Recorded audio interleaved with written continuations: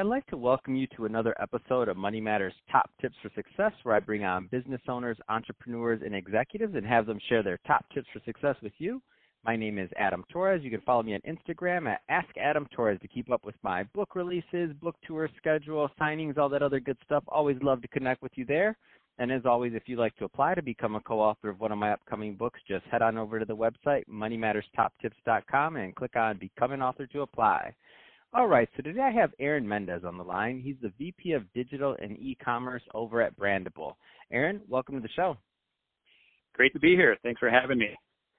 So CPG, consumer packaged goods, always interesting episodes, and I know over there at Brandable you're doing some interesting things, and I'm really excited to get more into that. But before we do that, let's get a little bit more into your background. How did you get started in business and as an entrepreneur? Sure. So I would say it started when I was born. I've just always wanted to be an entrepreneur. And so, I couldn't wait to get out of college so that I could just go sink my teeth into starting businesses and stuff. So I finished business school at Syracuse University and I just went straight into tech. I went to Australia for a year and worked for a venture capital company called MentorVest Partners.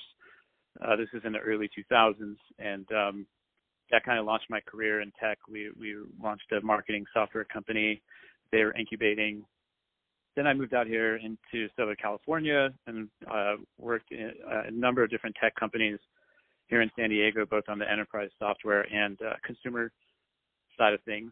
The last few years, I've also gotten heavily involved in seed investing. I've made 40 seed investments into a bunch of really interesting startups from biotech to software, AI.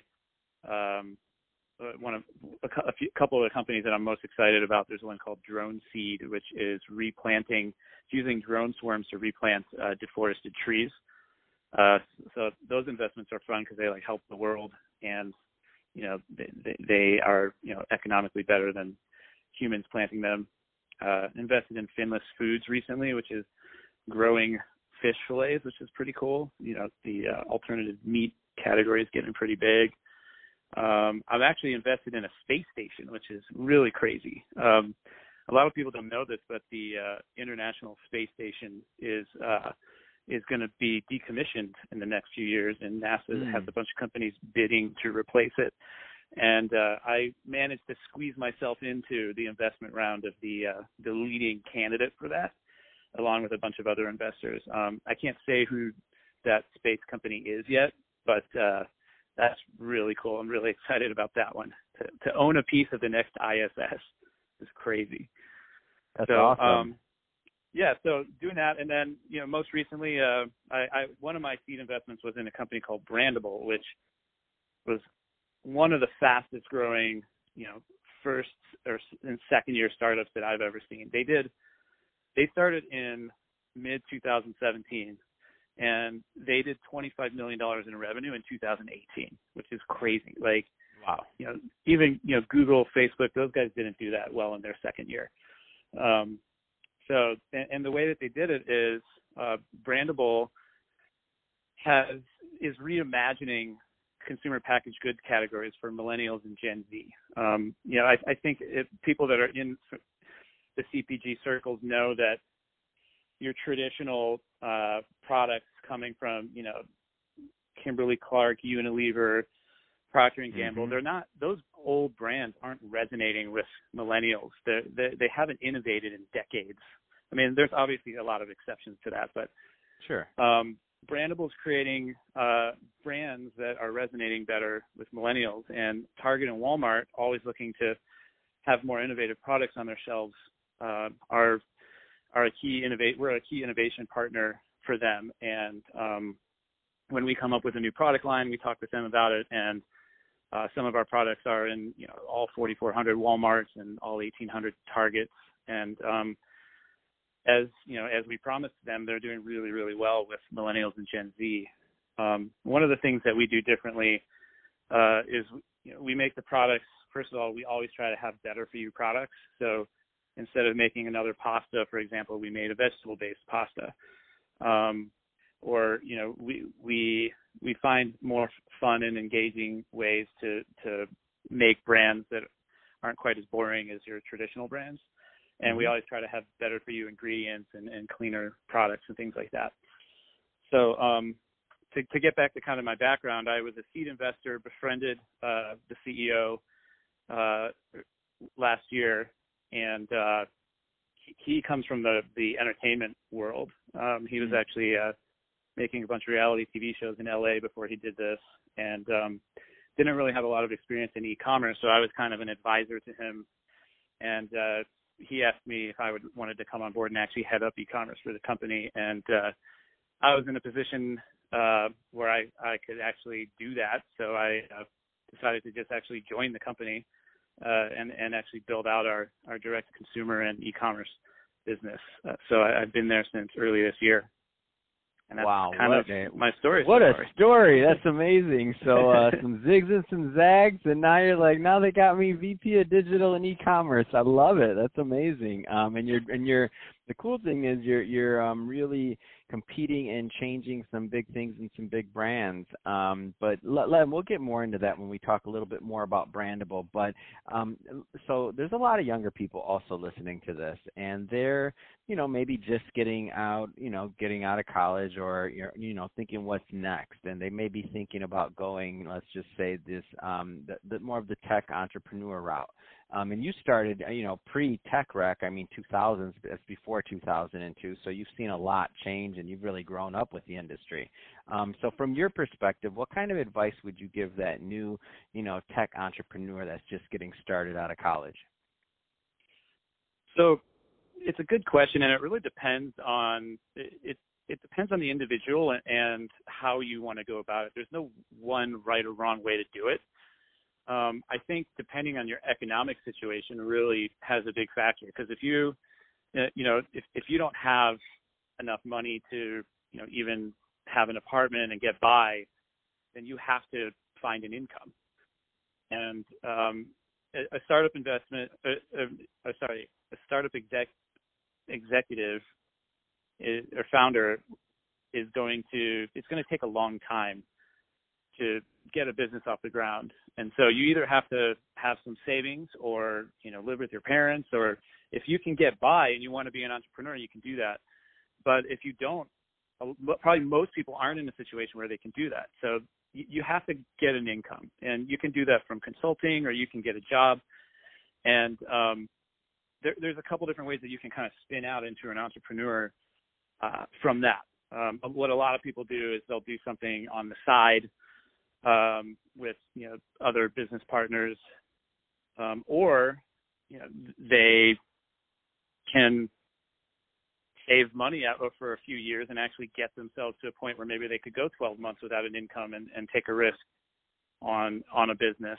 But I would say the hardest part for most people, regardless of your age, is if you're going to go out there and take a risk, it's no one's going to pay your salary, and so you have to be in a position to go 12 to 24 months with little to no income, unless you get really lucky and your business takes off like crazy, like Brandable. But that's like 1 in 100 startups. Yeah, no, definitely great advice, and that's also great advice for some of your first or second year businesses. Cash flow is really going to make the difference in staying power. Sometimes you may have the best idea, you may have off timing, or you may have a bad idea with good timing. Some of these things will be out of your control and kind of like your journey overall. But you're right. If you don't have staying power, then all bets are off, because you're gonna become insolvent pretty quickly. So no, definitely love that advice. So let's get a little bit more to Brandable. So you told us the story and how you came about joining Brandable, and some of the big problems you're trying to change, which are getting products that are more relatable to millennial audiences and younger. Where do you find that some of the bigger brands are just missing the mark? Because it's so interesting to me how somebody like Brandable can come in, be smaller, and just eat somebody's lunch pretty quickly. Where do you think they miss the mark on connecting with the younger audience? So I think there's a few things. I think one of them is just these larger companies can't move as fast as smaller companies, even if they wanted to. They have, 60-year-old histories with a lot of bureaucracy and process in place. And they also are kind of in a position where they've gotten complacent because they have these huge brands that haven't changed for decades, and they have, like an oligopoly on the shelf space in Walmart and Target. You take Procter and Gamble, for example, who owns like 70% of the shaving space, they used to until Dollar Shave Club ate their lunch. But that's an example of, reimagining an old category. But the volumes that these guys are doing are still massive. Like, they're so much bigger than Brandable, at least for now. And so it's very easy for like a Johnson & Johnson or Unilever to get complacent, because these new product lines that they're going to create, that they would create, they're just still so dwarfed by their main staples, because those are still huge markets. There's still, huge amounts of spending happening from the boomers and Gen X on these categories. And so I think that it really just comes down to complacency and the lack of ability to be agile, even if they wanted to. And so what's going to happen, and it seems like it would make sense, is that their model's going to be, to allow companies like Brandable and other companies to create products, and, whether they're going to ultimately try to purchase the company or the product and or both, it seems like the new model, because they're not going to be able to really, exactly like you said, they're not going to be able to move that quickly. And also, I mean, just thinking out loud, you're that exec that's been there 20, 25 years. You see it, you have a new idea, you have a new XYZ. Like, think about Dollar Shave Club. If you're the executive on Procter and Gamble to bring that one like to the table and risk your career on that, is it worth it at this point? I don't know.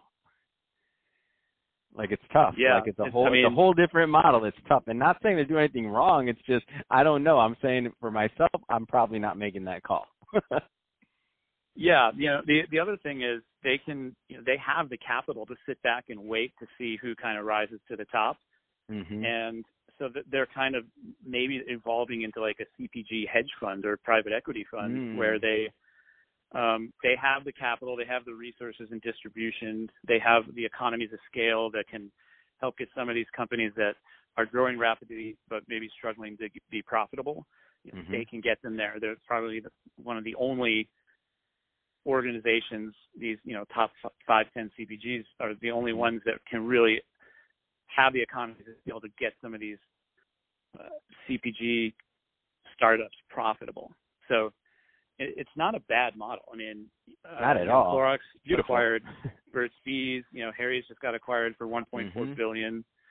I think in inner circles of these Unilevers and Procter and Gambles, though, what you'll hear is there's a lot of complaining about how hard it is to get these profitable. I mean, from what I can hear, from what I'm hearing, companies like Dollar Shave Club still aren't making a profit, and so that's really the struggle, is getting these things to profitability. So yeah, it's a great model to wait for these brands to rise to the top, and then you buy them for $1 billion, which is a drop in the bucket for these companies.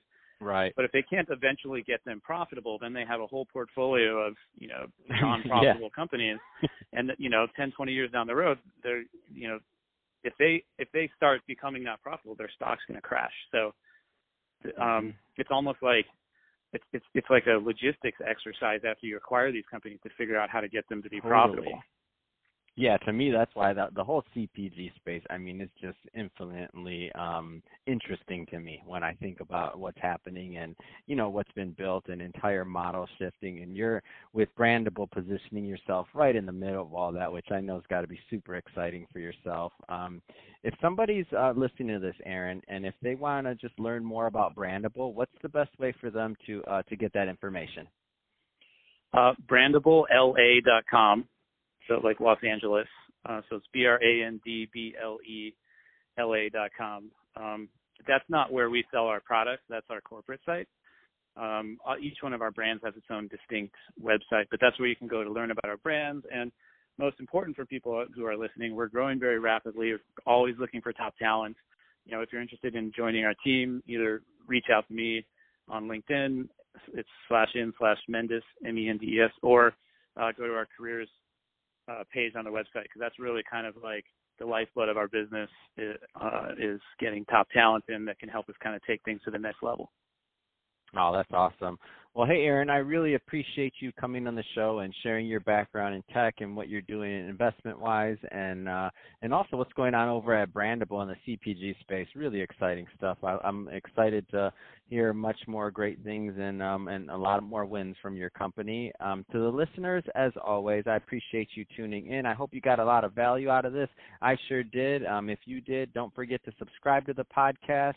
Leave me a review. Do all those great things that we do to support our podcasters. I really do appreciate it. And Aaron, thanks again for coming on.